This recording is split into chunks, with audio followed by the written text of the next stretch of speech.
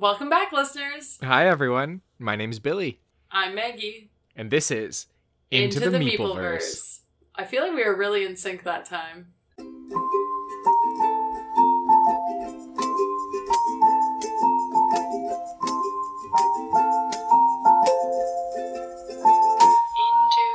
the Meepleverse. This is episode 35 of our podcast. It is. Into the Meepleverse. 35 feels big. It feels like a milestone. Definitely. I was thinking today, when we first started this podcast, we would each bring like 6 to 8 games to talk about. And now we normally bring like 1, maybe 2 max. Yeah, like most episodes have 3 or 4 games, which is still very fast. 4 games every 2 weeks is a lot of content. It's a lot of games. But in the beginning, it was like, I have 6 games that I want to talk about today. And I guess we must have just been like, this game exists. Next.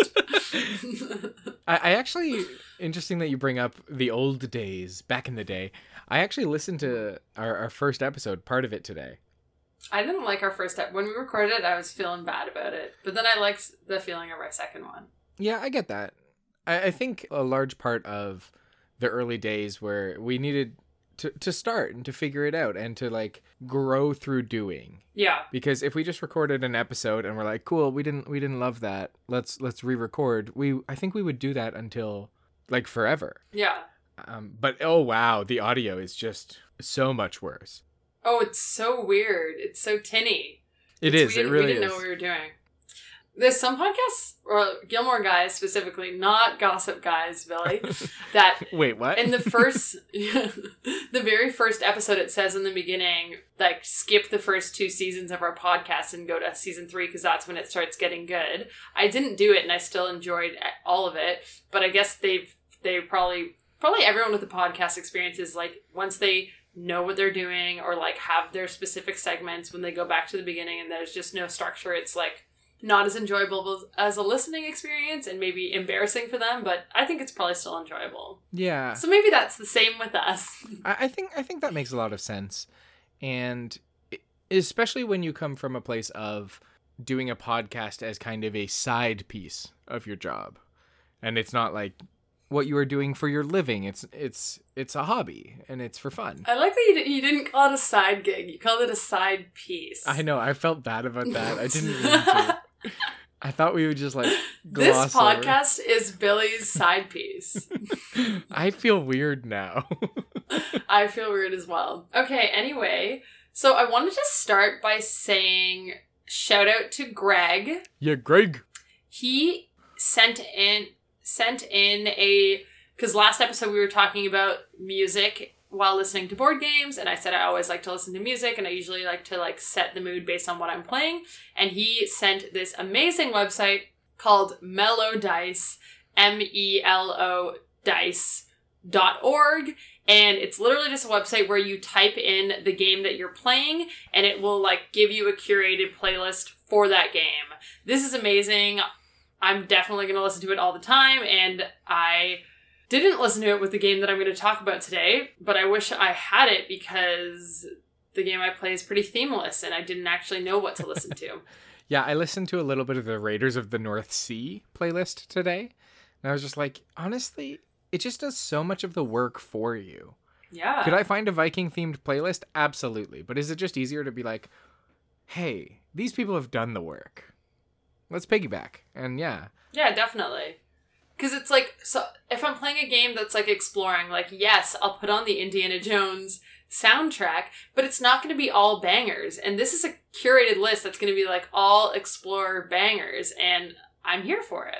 Yeah, absolutely. If board gaming continues to rise the way it does, I bet like Spotify is going to buy Melodice. Well, there are a lot of specific game playlists on Spotify, actually, but I don't always like them. You don't like the one Arkham, like, what is it called again? No, Arkham Horror, Lovecraft Noir with an octopus. With the octopus, right. You don't like that one. I mean, I still like it, but the no octopus Lovecraft Noir, that is the sweet spot. Oh, yeah. Okay, so how many games did you want to talk about today? I wanted to talk about So I brought two games that I wanted to talk about. They're both by Phil Walker Harding. Okay. Ooh. But then I have some other stuff I want to talk about. I hope one of them is silver and gold. One of them is Silver and Gold, Maggie. Nice. Do you want to start with that one? Sure, yeah. Why'd you hope so much? Because I've been wanting to play it. Okay, yeah, I just got it. And Phil Walker Harding has made like lots of really good games. And I feel good approaching a game if I know Phil Walker Harding was involved in it.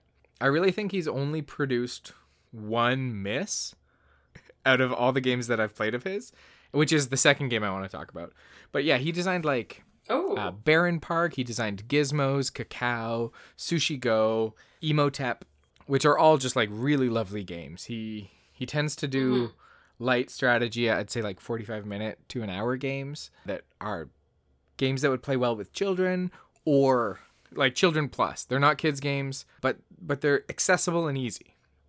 I also like it because they're not all the exact same. It's not like Uwe, who's like got a type and like you know what the game's going to be like. He's got like some variety happening here. Yeah, absolutely. So you said you wanted to play Silver and Gold. What about Silver and Gold excites you, Maggie? Well, the fact that it's designed by Phil Walker Harding, and it's a roll and write, isn't it? Yes. It's a flip and fill, but like same thing. They're all the same. Yeah, those two things alone got me thinking, oh, that sounds cool. Yeah, it's really interesting. I will confess, like, when I first heard about Silver and Gold, I didn't actually know what it was. I hadn't seen the box. Somebody had just, like, mentioned it to me, and I thought it was, like, the next game in Bezier Games' line of, like, Silver, which I've heard good things about. But I was less interested, and then I was like, oh, it's a Pandasaurus Phil Walker Harding game. Heck yak. Sign me up. So how it works, Maggie, it is a flip and fill where you write on the cards, which just feels wrong. It feels wrong, Maggie. That feels very wrong. So you're writing on the cards, and each of the cards, the main deck of cards, are going to be all of these like little islands. I guess we're exploring, trying to find treasure or something. The theme doesn't really come through, but you get to put some X's on little tiny grid maps, and that's great. So wait, sorry. The cards, are they the same cards every game that you're writing on? There's like a big stack of them. So, okay. But yes. So you're going to get 2 cards to start. Well, you'll get 4 and you'll choose 2. And then essentially you're always going to have 2 of these cards. And the cards are little islands which have between like 8 and let's say 16, I'm making up those numbers, between 8 and 16 little squares on them. And your goal is to fill in each of the squares on one of the islands. And if you can do that, you've completed that island, you're going to set it aside and score victory points for it. And how you're going to get to fill them in is because each round we are going to be drawing 7 out of 8 like Tetronimo cards. And these cards are going to show different shapes. They might show a 3x1. They might show like a 3-space Tetris piece that's like an L. They might do like the 4-piece L or like the T piece from Tetris. Okay. Or a 2x1. And everyone playing simultaneously will get to then draw that on their map. And so in essence, you want to create the spaces to fill in with all of those pieces because you know what the 8 pieces are. And you know that most of them are going to come each round. So you're trying to set yourself up for success so that you can finish the pieces really well. If the T piece comes up and you don't have any space where you can put the T piece, you're only going to get to put a single X instead of the 4 X's that the T piece would give you, which is inefficient and bad. But sometimes you gotta. How long is this game? It's like 20 minutes. It's quite fast. It's 20 minutes, maybe 30 minutes. But so each round, you're going to draw 7 of those cards, and you're going to draw those shapes 7 times, right? So 7 shapes, 4 rounds, you're going to draw 28 shapes. And your goal is to just finish as many islands worth as many points as you can. There are islands worth 8 points that are smaller. There are islands worth 14 points that are worth a little bit bigger. And then each of the islands is also going to have something going on in terms of special abilities. And wait, sorry, you start with 2 islands? Yep. You always have 2 islands. So when you complete an island, you get another one. Oh, okay. And you'll get that island from the display. There will be 4 islands that are like the next 4 islands that will go out. And when you complete an island, you put it to the side in your point stack, and you're like, well, I want this one, and you choose which one you want. So each of the islands is also going to have some types of special abilities on them. So some of the islands are going to have coins, and coins are great. Coins are 1 point each, which is awesome. So you're going to collect, when you cover a coin, you're going to like mark that you got a coin, and that's a point. But every 4 coins, you also get a trophy. And the first player to get a trophy gets 6 points. The second player gets 5 points. The next player gets 4 points, right? So it's encouraging you to go into that early, which is fun. It's a different thing you can do. There are islands that have X's on them. And the X's are going to be, when you cover that space, you get to put another X somewhere else. So it's essentially a free cover. Okay. There are palm trees, and the palm trees are really interesting. Palm trees, when you cover them, they're worth points. And how many points they are worth is equal to how many palm trees are on the 4 display cards. So if there's lots of palm trees up there, they could be worth a lot. If there's no palm trees, then that card you have doesn't have a lot of value. But that can obviously change throughout the game? Yeah, that can change from turn to turn. So it's really cool. It's really interesting. And the last thing that they have is some of the cards have a like seal on them, a little bonus thing, which is bonus points for each card of a specific color that you complete. Okay. So this might be like an extra point for every purple card. And Maggie, that's it. That's the game. That's how it works. You're going to draw 28 times and draw that shape down, hoping that you can finish more islands, get more points, get your coins to be worth more than the other player's palm trees or whatever. And it's so simple and just so elegant, which is so in line with what Phil Walker Harding does so well. So this game is a success for you. You like it? Absolutely, yeah. It's short. It knows what it is. It knows what it's trying to do. If you want to play a more complex roll and write or a flip and fill or a more complex Tetronimo like space filler, there are dozens and dozens of games that you can play. But Silver and Gold absolutely knows what it's going for and does it perfectly. I think it's an absolute success. Yeah, it looks like it's doing things a little bit different as well. Like just the fact that you're filling it out on these cards, you're just trying to fill out as many as possible. It's not really the like tetra. What did we decide? Polyomino? Is that the name that we're calling it? Yeah, polyomino is right. Tetronimo, I think, implies that there's 4 squares. Right. So the polyomino style game, but in a different way than we usually see it. So yeah. I think it's cool. I'm excited to give it a try. Yeah, honestly, like, I just can't wait to play it more. I think longtime listeners of our podcast will know that I definitely prefer games that are a little bit more crunch, a little heavier than something like Silver and Gold. But for when I'm in the right mood, Silver and Gold is a perfect choice. Yeah, you need good little 20-minute games for your collection. Not you specifically. I mean, like you as in anyone. You, the listener, but also me specifically. Yeah. Like, yeah, having access to something that I can introduce to whoever I might be around. Let's say, knock on wood, which I'm not going to do because it would be very loud on the mic because the mic is just sitting on the table. So knock on wood. That was my knock. The pandemic is like resolved soon, and like I can see humans who I don't normally see. This is a great game to just like have a nice light conversation, catch up while you do something, and like you focus your energy. Like I think like I've already said, it's like a masterpiece and perfect, but it's wonderful. It's great. At first I thought that when you said you write on the cards that it was like single use cards, and then it was like a one and done, not a dry erase situation. Yeah, no, I should have maybe clarified that. Yeah, the cards seem to be like normal cards. Like they don't feel like they're a different material, but you just casually write on them.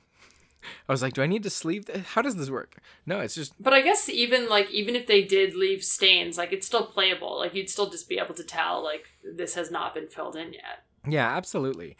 It's... I haven't noticed stains, but I've only played my copy a single time. I've played it on TTS once and my copy once, and I'm just in love with it. So like I can't really speak to the longevity of the components, but yeah, like... things seemed to wipe off fine. I didn't need to wipe them off as I was playing or anything. The end of the game, a paper towel, I just wiped everything down. Yeah. Interesting note, actually. Apparently, it's better to wipe things down with a paper towel than your fingers because of the oils of your fingers. Oh, okay. Yeah, so... I always thought people who did that just were, like, a bit classier than me. But I guess there was, like, a reason. No, apparently, like, the oils of your fingers, like, help set dry erase markers and stuff. So it's, like, it would help stain if you use your fingers, which we don't want. Yeah, no. I mean, the paper towel people are classy, not the finger people. I always thought people that just, like, refused utensils were very classy. It's like babies? Classy. Heck yeah. I want to eat salad with my hands. Next time you're at a fancy restaurant, just start eating with your hands. You're like, no, this is actually classier than if I was using utensils. I heard it on a podcast. Yeah, people are definitely listening to this podcast for, like, fine dining advice. Oh, yeah. Yeah. People come here, they're like, Like, I don't really care about board games, but I want to know how to feel classier. Well, you've come to the right place, my friend. Yeah, look no further. Okay, so shall we move on? Yeah, let's move on. Do you have more to say? No. I'm gonna try not to, like, rant about things today. I did enough ranting in our Kickstarter episode. I like it. I like a good rant. Okay, that's good, because there's rants incoming. Oh, yeah, I honestly just did a quick scroll through Phil Walker Harding's games to try and, like, guess which one you were talking about, and then I realized, oh my god, he's made so many freaking games. Yeah. So, it's hard to know. Okay, so the game I want to talk about is also a roll and write, flip and fill, but this one's actually a roll and write. Castles of Burgundy, the dice game. Oh, good. Good. Have you played it? No, I haven't, but I'm so intrigued. I want to know more about it. Oh, good. That was your response. It was very classy, Billy. Well, that's you can't disappoint. That's what people are here for. Yeah, that's true. I could tell you weren't using your hands at all while you were saying that. Good. Okay. So this game came out in 2017. It's Stefan Feld, who is the designer of Castle of Burgundy, and Christophe Toussaint, who are the designers. And, okay, so it's pretty similar feel as, like, there is a map on your little sheet of paper, and the map looks as if the board was, like, already filled in, kind of. And each different spot has a space for a number. So you'll have, like, lines next to each other with, like, an empty space for a number. So the numbers are not preset. So that's kind of what your board's going to look like. And there's also, like, special ability spots that you can fill in. And there's 5 dice in this game. So 2 die are just going to be, like, regular number die. The other 2 die are the 6 different colors that you can have of building. Cool. So, like, your technology, mines, buildings, farms, ships, and castles. So the 6 colors, they actually changed the science to purple, and they make farm, like, yellow, just because, I guess, between, like, the light green and dark green, it was too confusing. I appreciate that. I think that's good. Yeah. And so this is going to take place, it's 3 different rounds, and that is what the 5th dice is kind of keeping track of. On it, there are 4 sides have 1 sand timer on it, and 2 sides have 2 sand timers on it. So every round, you're going to roll all 5 die, and depending on if it was a 1 or a 2 sand timer, you'll cross off 1 or 2 boxes. And there are 10 boxes in each round. So once you cross out all 10 boxes of the round, that round's going to end. At the end of 3 rounds, you tally up your score, and the highest score is going to win. Okay, so there's, like, a variable timeline element. We don't know how long it's going to last. Yeah, exactly. If you play solo, it's just, like, X amount of rounds. But if you're playing multiplayer, then it's the sand timer that determines it. I think it's also worth noting really quickly that I don't expect you're going to talk a lot about Castles of Burgundy itself. Right, that's a good point. I wasn't going to talk about it at all, so... Perfect. So, Castles of Burgundy, if you want, like, a more involved explanation of it, we do talk about it in episode 21, Sandworms Bring Out Friendship. So you could probably just jump back there and take a little listen if you need a refresher. Did you just have that top of mind? Like, you knew? God, no. Oh, okay. I was very impressed. Thank you. No, this game is great, and I will say the What I really appreciated about the Mellow Dice playlist that was curated for the dice game specifically is they had a Sims medieval song on it, and it was like, that's something I never would think to listen to, but I wish I had listened to it. Anyway, back to the game. Cool. When you roll the die, it's the same for everyone. So you'll have your 2 color die and your 2 number die. And you can make any pairing. So if you rolled a 6 and a 5 and a blue and an orange, you could use the 6 for the blue or the orange, or the 5 for the blue or the orange. You're just going to take one combo. So everyone at the table will pick one of those 2 combos, and then they're going to fill it in on their board. There's a few different rules. Like in the science building, you can only put a 1 or a 2 in. In the mine, you can only put a 3 or a 4. In the ships, you can only put a 5 or a 6. In the building areas, every building in one area has to be a different number. Cool. The farms, every building in that area has to be the same number. Cool.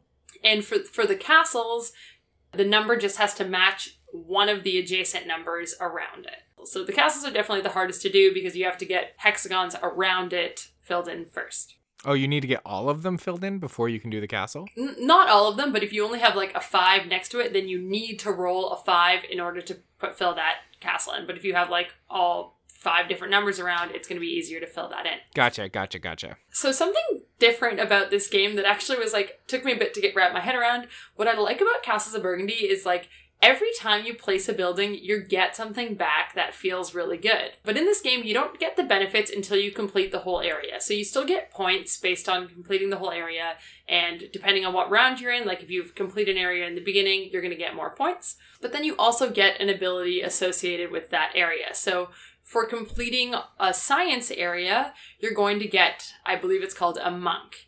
And a monk, if you want to use it, you can cross it out to change the color of any die on your turn. Cool. Yeah. It's honestly kind of Ganshan-y. So like once you fill, Ganshan's cleverish, once you fill in the area, you're going to circle one of these monks. Once you use it, you're going to cross it out. So each different thing has its own ability. So for the sciences, it's going to let you change the color. The mines are going to give you money, which is going to let you take an extra turn. So you basically will get to take another combination of dice. You cannot take the same combination that you took before. For boats, for like the goods of this game, you're just going to circle it, and this one's actually the weirdest one. The die that you roll that determines the round, so either the like 1 or 2 sand timers. Yeah. When you roll a 2 sand timer, you're going to get to cross out any goods that you've accumulated and transfer those into money. So if I've finished all 3 of my shipping areas, then I'll have 3 goods circled. Once I roll that double timer, I'm going to cross all 3 of those out and get 3 coins for that. And that's just a one-time thing that happens every time. Now that I've used all my goods, that's never going to happen again. Cool. But those are pretty much 3 extra turns that you'll get. And you're also going to get points for selling those goods. 2 points per good. The building areas are going to give you a worker, and a worker just lets you change the number die. So like it can be any number instead of whatever number is on the dice face. And this is really important in this game because you need specific numbers to go into your different areas. Like if you want to complete your like farm area and you've got like 2 5s going, you're going to need the third 5, and if you can't get it, you might need to use a worker. Each castle has a different one of those previous bonuses, and for the farm, the bonuses just double the points for completing the area. Sweet. But yeah, so those are all the different abilities. I think the game is like does a really good job of being similar to Castles of Burgundy, but still like interesting like a roll and write, and different enough that it doesn't feel just like exactly the same, but a roll and write. I really enjoyed it. It took about 45 minutes to an hour to play, and I can see on BGG it's like 15 to 30. So maybe it's just because I'd only played it a couple times. Yeah. Do you think it sounds to me like very similar to, like, as you mentioned, Ganshan. Does it feel unique in its own way, or does it feel like you're just filling those boxes in the same way? It sounds fun, but I don't know what makes it special after listening to that. It's honestly, it does seem like pretty close to a Ganshan meets Castles of Burgundy. But I like both of those games. But it's definitely not doing anything new or different. Like, nothing that I haven't seen before. Cool. But it is like, if you like Ganshan, or if you like Roll and Rights in general, and you like Castles of Burgundy, I can't see why you wouldn't like this game. That makes sense. Yeah, absolutely. And there's like there's different boards as well. Like I played on the regular board, but you can get variable boards as well, so that you're not playing the same thing as whoever you're playing against, or just to challenge yourself. But don't you hate those variable boards? Variable board? I don't hate them. I was afraid of them, and I never really played with them. But I definitely don't hate them. Okay. I might have said in the past that I do, but I'm coming back on that. I don't hate it anymore. One of the interesting things about like recording a podcast is I know that my opinions change all the time. And so it's like I say a thing, I record it, I publish it, and it's like, well, my opinion changes. Like, but I think that's natural. I know. Like I can never go back on saying that I like a puzzly game. Like I feel like that's just something I can never say now. Yeah, absolutely. I think it's worth noting, you said this came out in 2017, right? Yes. That predates Ganshan Clever. Oh, so true. Gans was 2018, so like, I think the context of it coming out before the huge rush of Roll and Rights is really, I think, telling here. Like, it's one of the early ones. Yeah, actually, that's a good point. It's pre-Roll and Renaissance. So true, but it's not like, if you were to look at the map, you wouldn't think like that looks like Ganshan Clever. Of course but not, it is like similar thing where it's like looking for specific numbers in places and like circling things and getting benefits. So I doubt Ganshan ripped their game off of the Castles of Burgundy dice game. Of course not. Also, friend of podcast Lippy thinks that this game should be called Castles of Burgundy Dice.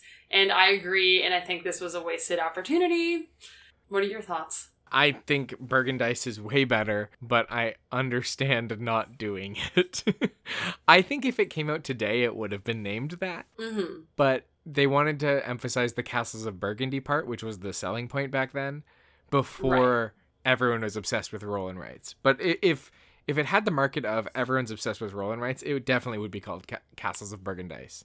That's true. If it came out now, it'd be like after the re-release of the new Castles of Burgundy, and Roll and Rights is super popular, it would be Castles of Burgundy Dice. And it would probably have the new art instead. This game has the old art still. Well, we can't fault it that. That art is near and dear to my heart, so I'm okay with it. Yeah, fair enough. Very cool. Okay, that's all I got to say about that. I don't know what that accent was. I'm sorry. I liked it. We'll keep it. It was like Forrest Gumpy. Okay, sorry, go on. I guess. Where's he from? Is he from, what, Alabama? Yeah, I think so. Do you know? Because I have no idea. I just picked a state. I don't know. It sounded right. Okay, 1 second. Where is Forrest Gump from? It's just going to come up with details about the movie.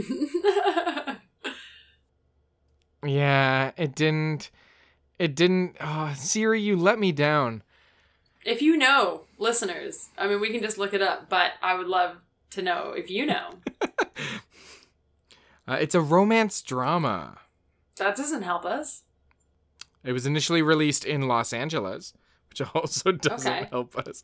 Its budget was $55 million. Wow. Alabama, nice.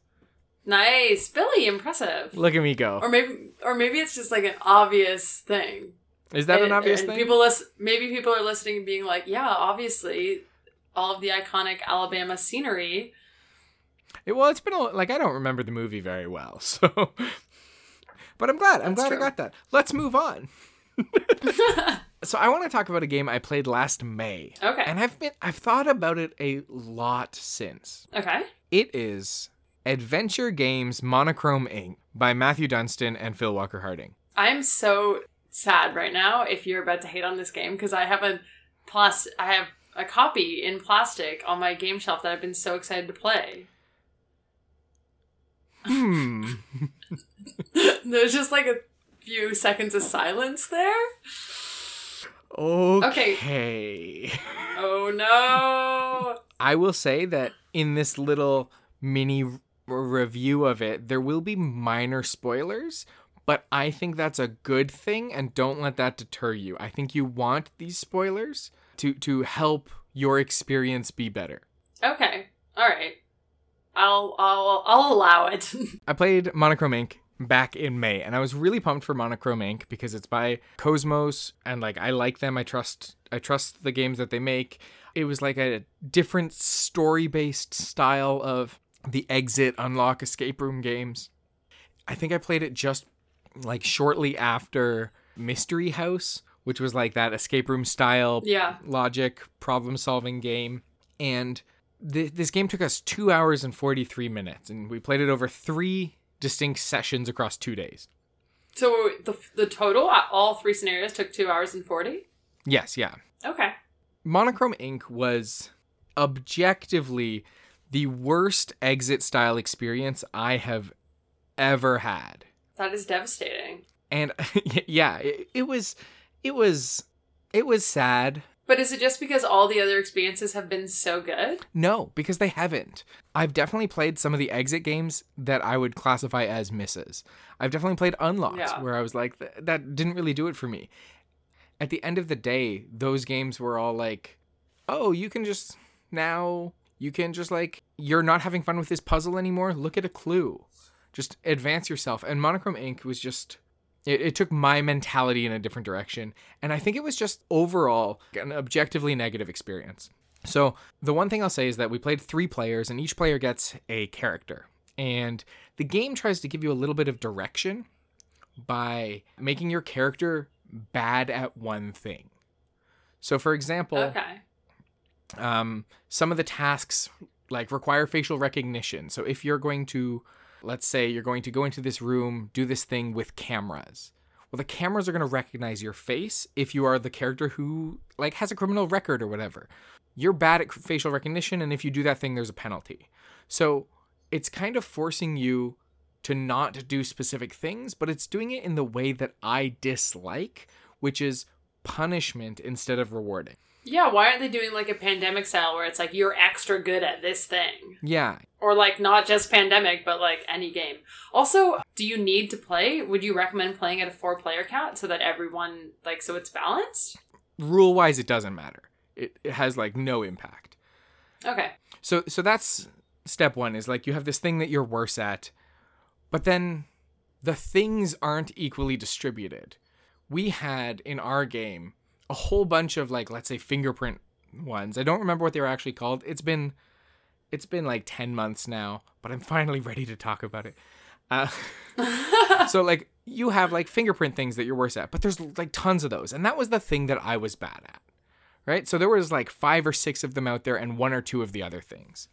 I knew that come my turn, there were only 2 real options that I had. And they were cool options. They were exciting options. And one of the other people I was playing with wanted to go explore them. And I had to be like, well, don't do that. Because it's my only option. Like, you have all these things you can do that that you're not worse at. But like, there's so many of those out in the world that I can't really do very much at all. So I felt like very narrow focused, which then meant that the other teammates couldn't focus on those things. And it felt like dumb to be like, you want to explore that thing. I want you to explore that thing, but I have to, otherwise I'm useless. Does that make sense? Yeah, no, that's definitely feel bad, because it's also like, as much as like that is accurate, it's still like, you don't want to be that guy that's like, don't do that because I want to do that. Well, yeah, and that's the thing. I didn't even want to do that. It was just my only option. So, like, I felt like the game did an exceptionally poor job at making that initial discovery, because this was like the first 45 minutes of the game, make that initial discovery exciting and rewarding. Yeah. And, like, thematically, there's no timer ticking in this game. You don't have a timer. So you can just pass your turn. So, like, what we could have done is we could have had that player explore that thing, and then when it comes to my turn, I just pass my turn. And that would be fine if the game didn't, at the very beginning, give you these characters and, like, make it feel like you're doing this role, you're doing this role, you're doing this role. If it was like you 3 are operating these 3 characters, we could have all done everything together. Right. But, like, the mentality of the game made me a character and made me want to do things with that character, which it then didn't allow me to do. So would you recommend just, like, scrapping the characters and doing it, everyone works together and operates all the characters? recommend is a strong way to put it. I wouldn't recommend playing this game. Oh, wow. Right. Okay. But, like, if you're going to... But, I mean, I have it here. Oh, maybe I'll sell it, actually. I would honestly just, like, love for you to play it and to hear what you think of it later on. I feel like I'll like it. I don't know. I would love if you did. I would love to, like, hear why you loved it, because I just can't understand it. I don't know. I'm pretty easy to please, so I think that I'll like it. But okay. Second huge issue. So, like, we already have the issue of I felt like I couldn't do anything. At one point in the game, there's a moment where you can, if you'd like, explore a thing. And, like, the game has taught you that exploring things is good. There's no real consequences. If you explore this one specific thing, you end up trapped. That player misses their turn forever until the other players solve it. Oh. And the solution to it is not easy. Like, it's not an obvious solution. If it was like a pretty quick puzzle that could be done in 1 or 2 turns, whatever. But, like, you're then stuck there watching the other people play their turns for, like, an extended period of time. And so this happened in the game. That's very feel bad. Yeah, absolutely. This happened in the game, not to me, but to the other player who I was like, no, don't explore those things. I need to explore those things. And then he was just out of the game. And it took us so long to figure out what to do. And we tried very specific things. We tried the right thing slightly wrong, and it didn't work. Oh. So then we were just like, we don't know. That's one thing I don't like about the exits. Is like when you're close but like not it, and then you look at the clue and you're like, well, that is what we did, it just didn't work properly. But would you describe the puzzles in these as similar to the puzzle styles of exits, or no? I would describe them as similar to Unlock, in how, like, the Unlock has the, like, red and blue mechanics, and you, like, combine a red item with a blue item to get a number, and then you go digging for that card. It's a little bit like that, but okay, with a booklet. So you would combine item A with item B. They're both 2-digit items. So let's say we combine item 14 with item 55. You put the shorter item number in front, and that's your number. So you get 1455. And then in the little journal, you go to entry 1455, and you read about what happens when you do that thing. It's a really, like, that system's great, honestly. Yeah. But no, the system's not great. The system sounds great. Like, you combine item 14 with item 55. You go to the booklet, you find 1455, and then you read it, you know what happens. But what happens if you're looking for 1455 and those items don't combine? Then you're scrolling through the numbers and you find, 1453, 1466. Oh, great. Now I know exactly what the next 2 items I can combine with that thing are. Right. So, like, the system is flawed in so many ways, with bad systems of making people feel like they can't do the thing they want to do. Long-term punishment for just exploring. Yeah, the alarm goes off, and each round, like, the alarm ticks on, and you basically lose points for however long the alarm is going. It's just kind of dumb. It's kind of dumb, and it ticks down every time it's that player's turn, which means if, Maggie, you and I are playing a 2-player game, and you fall into the trap, every other turn the alarm ticks. In a 4-player game, it's every 4th turn. It's just not balanced, doesn't make people feel good. Right. And it has such cool ideas, like the story-driven nature, the escape room style, but, like, it's more narrative. It just fails them on almost every mark. I'm so disappointed. I was really excited about these games because there's more than one. I wonder if both of them are bad. I wonder that as well. I think there's just 2. I don't know. I will not play another adventure games, I don't think. Yeah, I remember when I bought this one, there was more than one, and I looked it up, and this one was rated the highest, which is why I bought it. Oh, no. But I don't know if maybe they've released more, or maybe that was, like, kind of early on, so they have since been, like, the other ones have been rated higher. I don't know, but that's super disappointing. But does kind of explain why you don't really hear more people. I feel like the exits are, like, they're pretty well received. Yeah. But I haven't really heard much buzz about these games at all. Yeah, I wouldn't recommend the adventure games if you want something that does the problem solving, go to exit or unlock, or the escape room in a box game. If you want something that does like more narrative stuff, there's tons of games that have like a narrative element to them. A lot of the big Kickstarters that came out this past year have narrative elements that you can explore. I wouldn't recommend adventure games. Yeah, Arkham Horror card game. Arkham Horror. Nice. Yeah, I had to throw in Arkham Horror card game if we're talking about narrative games. Of course. Okay, so this is, I think, the first time we've ever, like, talked about a game that, like, we don't like at all. I don't think it's the first time, but I think it's the most I've talked about a game I don't like, thinking about myself. Mm-hmm. I definitely have said, I don't really like this. Like, it doesn't really do it for me. Yeah. But this is why you might like it. And I don't think there is a human being I could meet that would be like, hey, I'm looking for a game. This is what I'm looking for. And the answer in my head would be, oh yeah, Monochrome Inc. Like, I just don't think I'm ever going to. If you have an enemy, Billy. That is true. That is true. This is the game. Gift it to your enemies. Oh, I should have. I totally should have. This is actually, I think I will gift mine to someone. Actually, I think I'm going to play it. I want you to play it. I kind of want to play it more now than ever before. Good. But, like, I think you're going to go in with tempered expectations, at least. Yeah, that's true. So maybe that'll make it better, because my expectations now are so low. Hopefully. I was just shocked to, like, get it, play it, hate it, and then remember that Phil Walker Harding worked on it. Yeah, that's surprising. Okay, do you have a rule that you got wrong? I don't think I'm ready to go there yet, Maggie. Oh, you're not? Okay, you still want to hate on it? No, I want to talk about other stuff.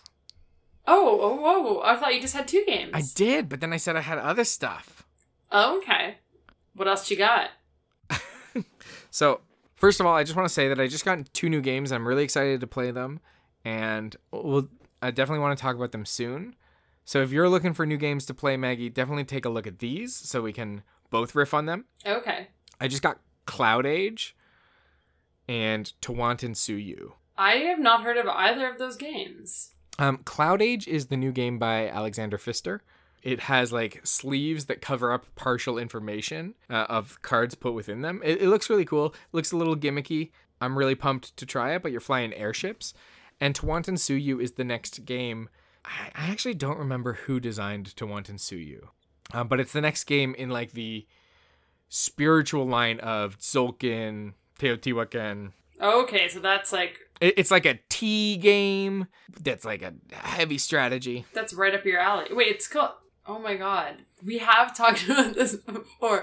I just went to Google who designed the game, and I literally typed in, because this is what I thought you were saying, to want and sue you. So we have talked about this, Maggie. Because I remember this same miscommunication happened. Yes, Tawantinsuyu. But we talked about it in the episode that we never aired. Oh, you're right. Rest in peace, laptop. I just wanted to say I'm excited about those. And then the other thing I wanted to talk about is the Everdell news. Oh my gosh, what's the Everdell news? Everdell was...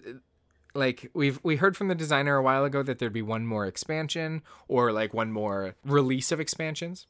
And it just got announced that the expansion is hitting Kickstarter on March 9th. Okay.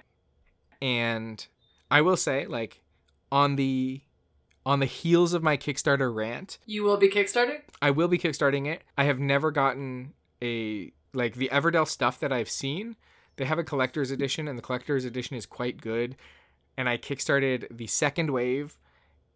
I guess I kickstarted the second set of expansions because the first set of expansions I didn't, and it cost me more money. Like, I didn't save money by not kickstarting. And they have like collector's editions. Like, Starling Games does Kickstarter very well, and I've been really happy with my experiences with them. But 2 new expansions, Everdell Mistwood and Everdell New Leaf. Probably because nobody told them that there's an Animal Crossing New Leaf. Do you know what they add? And how many expansions is that now? Because there's Pearlbrook, and that's the only one I've played with, I think. There's Pearlbrook, Spirecrest, and Belfair. And Belfair is less of an expansion and more of just like a modifier. But Belfair adds a tiny board on top of the main board. Spirecrest adds a board on the bottom of the main board. Pearlbrook adds a board on the left. And I think it's New Leaf is going to add a new board on the right. Okay. So it's going to be massive. I love that. But it looks like I don't know a lot because I just basically know what's on BGG right now. More information will definitely be available March 9th, and I'm super pumped for that. But Mistwood looks like it offers maybe a solo/co-op mode. The cover of Mistwood has like a whole bunch of spiders on it, and one of them's wearing a top hat. Love that. So it looks like there's going to be like spiders attacking, maybe? But if they have top hats, they're probably classy and not going to attack. Well, maybe just the top hat spider is a friend. Mistwood's also going to offer like more legendary cards and then new farm cards, and I don't really know what that means. New Leaf is going to offer like a big chunk of new cards, 50 plus new cards, the new board, and ticket and train tiles. I have no idea what the trains are going to be for, but maybe you can go on like a little journey. All right. But then the thing that everyone is like actually most interested in, the animal meeples that you get. Oh, of course. They always introduce some cute new animeeples. And they announced them already. So Mistwood, and this is without stretch goals, so there might be other ones, but Mistwood is going to bring in butterflies, spiders, pigs, and stoats. Ooh, wait, what was the last one? Stoats. What's that? You should Google it right now so everyone can hear your reaction to looking at a stoat. Okay, what what is it? Stoats. Aww. So cute. Yeah, they're really cute, like noodle weasels, is how I would describe them. Noodle weasel is a perfect way to describe it. Also, like, I like Everdell always picks these random animals that I've never even heard of before. Pig was obviously, like, I know what a pig is. But What's a butterfly? And spider. Okay, this round, other than the stoat, was pretty recognizable. And New Leaf's going to bring in bats, cats, honeybees, and snails. What's a snail? No, I'm just kidding. So that means there's going to be 23 animal meeples to choose from if you have, like, all of Everdell. Wow. At least. So, like, I think that's so exciting. Yeah, I think it's great. Do any of these expansions make it go past 4 players?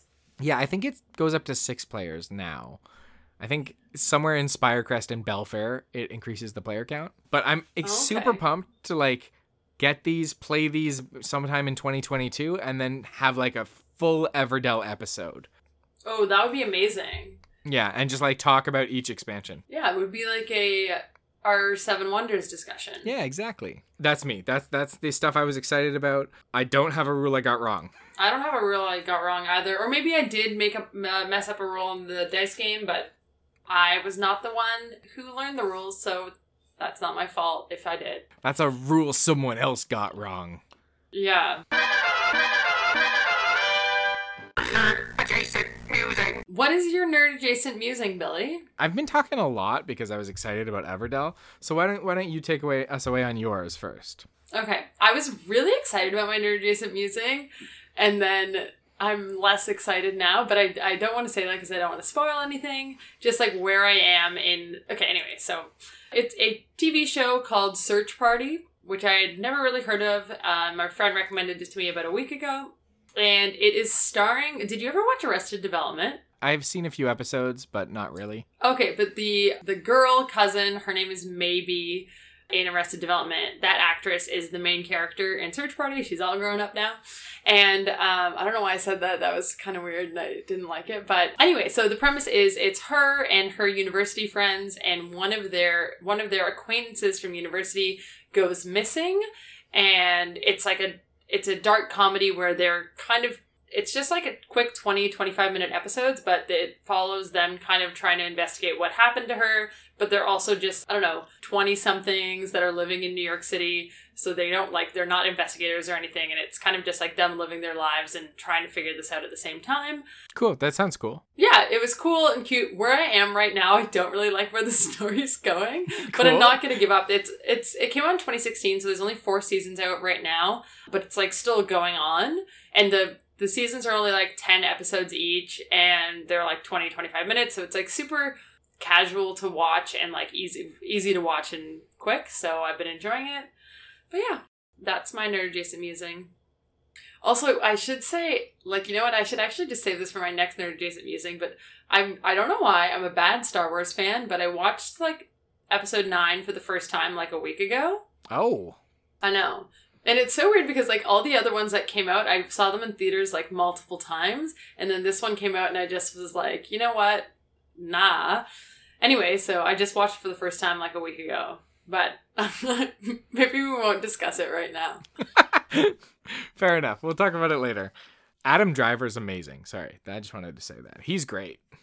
Okay, I'll just say my quick thoughts on episode 9. Like, Do it. Understand that the plot was bad. I understand that. It was like, honestly, it kind of reminded me of National Treasure, because it was like, we've got this thing, and now we need to get this thing to get to this place, and we need a map. Anyway, I was like, what is this plot? And it was super fan servicey, but I still liked it.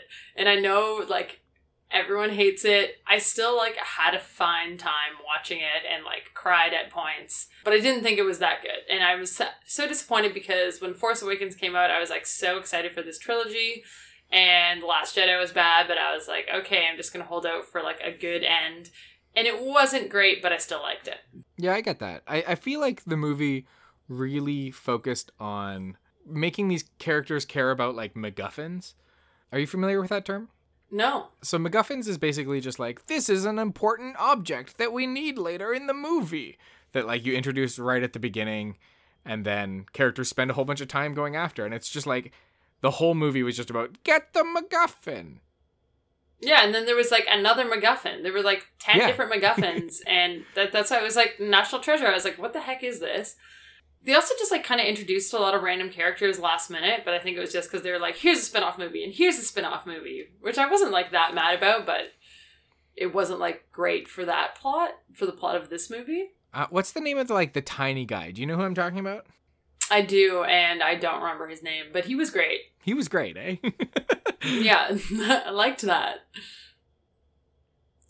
Okay, sorry, so that was my second add-on Nerd Adjacent Musing that I wasn't even planning on talking about. Cool. My Nerd Adjacent Musing is excited skepticism. All right.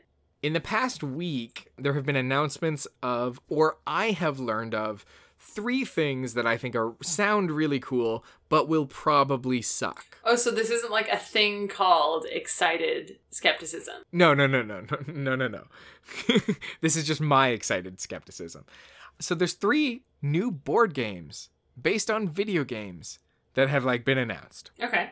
There is a Skyrim board game coming out. I want it to be good. I think it's going to suck because IP board games suck more often than they don't. Right. There is a Rainbow Six Siege board game that was just announced this past week. Oh! With miniatures, which sounds cool. I have no idea how you translate the creativity and pressure of Rainbow Six Siege into a board game. I hope they nail it. I think it's going to suck. Okay. And there's a cooperative, I think it's cooperative, Stardew Valley game that was just announced. Whoa! Or like fast released or something. Like the announcement trailer said available now. I think that sounds super cool. I'm also just expecting it to suck. I hope all 3 of these games are awesome. I want them to be awesome, but I just am like, I've been excited about enough IP games that sucked that I'm just like holding my hopes back, you know? Mm-hmm. They're on a leash and I'm tugging and they're running forward. Yeah, I did hear about the Stardew Valley one and I'm excited for that. But I agree. I wonder how much of this is like they thought, oh, this is a cool thing and I can think of a cool game, or if they were just like, how do we get the most money out of this popular thing as possible? Yeah. I think I'm simultaneously most excited and most skeptical for Stardew Valley because like it's being published by Concerned Ape, who's the people who published the video game. So they don't have board game experience. I'm sure they've like hired and are consulting people with board game experience, but like I'm a little scared about that. But I think the Rainbow Six game, I just am not. I don't feel good about it. Yeah, I don't know enough about, like, I know you've told me a bit about it, but I feel like that could be a cool game. Stardew Valley, the board game, I would only be happy if it was like the game never actually ends. Like, every time you play it, you just put it away and, like, you pick it up and you're right back where you were, and there's no winning or anything. You're just playing to no end. It's just a re-theme of Kingdom Death Monster, but with turnips. Turnips. That's Animal Crossing. Are you telling me there are no turnips in Stardew Valley? You're right. I'm so sorry. Turnips aren't like exclusive to Animal Crossing. They're also just a vegetable. Yeah, it's like bells. Like, bells don't exist in the real world anymore. It's only Animal Crossing currency. Yeah, exactly. I think the reason I'm just so skeptical about Rainbow Six, though, is I think the overlap of the like horrible toxic community, the terrible people who play Rainbow Six, and there's tons of them. Like, there are not terrible people too, but there's a lot of like trash humans playing that game, and I think the overlap of them and board gamers is probably smaller than Stardew Valley, and I think in order to sell a whole bunch of copies, Rainbow Six Siege, the board game, isn't going to need to be as good of a board game. And I'm wondering if it's just a cash grab. Right, that's a good point. But I wonder if your experience with Rainbow Six Siege, is that just like online gaming in general? I feel like people suck online gaming all the time. Maybe it's not just Rainbow Six Siege. So, yes, there are trash people in online gaming. Rainbow Sixes are so much worse. Oh my gosh, why? And I think it has to do with the content of the game, and also like apparently there was an article published about,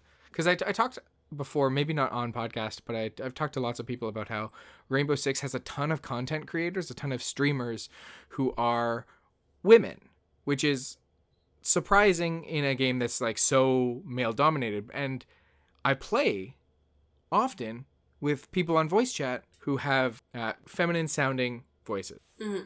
And apparently the increase of representation within the game actually like pushes more of the terrible men to like being terrible.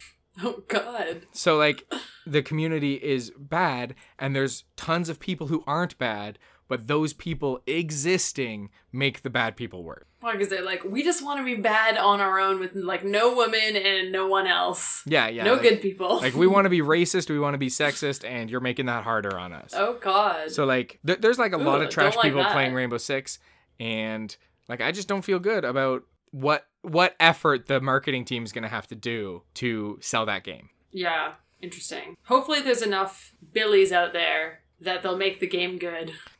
I just hope it's a real game and not just like, aha, these look at this is Thermite. Ha ha ha. Like I hope it's a game.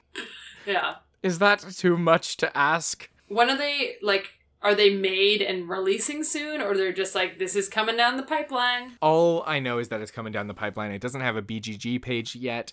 It was announced for the first time last weekend, I think. Did you see the trailer for Pokemon Legends? I did. What are your thoughts? I was more excited about the new Pokemon Snap trailer that launched. I thought the Pokemon Snap trailer looked kind of lame. But I also thought this one looked kind of lame. I'm still excited, and I think I'm still going to get it. But I don't know. I like that you throw the Pokeballs at the Pokemon. Like, you don't have to, like, go into battle. You just, like, toss them from behind the bush. That seems cool. That seems like kind of what it was actually like in the TV show. Yeah. I don't know. I feel like I didn't get enough information from the trailer to feel much about it yet. Totally. That was a long nerd-adjacent musings. Yeah, like we stopped talking about games we've played a while ago. Thanks for tuning in. So yeah, I guess that wraps up this episode. Yeah, absolutely. So thanks again, Greg, for sending in that music website, and we really love hearing from anyone who's listening. So if you have anything that you want to tell us or you want us to talk about, just reach out to us on our website or our Instagram, Into the Meepleverse, or you can email us at intothemeepleverse@gmail.com. Yeah. I don't know why we've never talked about our email before, but yeah, send us emails and we will maybe respond, maybe talk about you on the pod. Yeah. Or give us a review on iTunes. All that stuff. We'll be back tonight and every Monday for the foreseeable future, playing games on Twitch. Sometimes me and guest, sometimes me and Maggie. And come join us there, 7 p.m. Eastern Standard Time as well. You said sometimes you, but it's always Billy. That is true. It has never not been me, apart from when it was nobody. But those weren't good weeks. Yes. The content was quite boring those weeks. Well, stay safe, everybody, and thanks so much for joining us. I'm Maggie. I'm Billy. And this was Into the Meepleverse.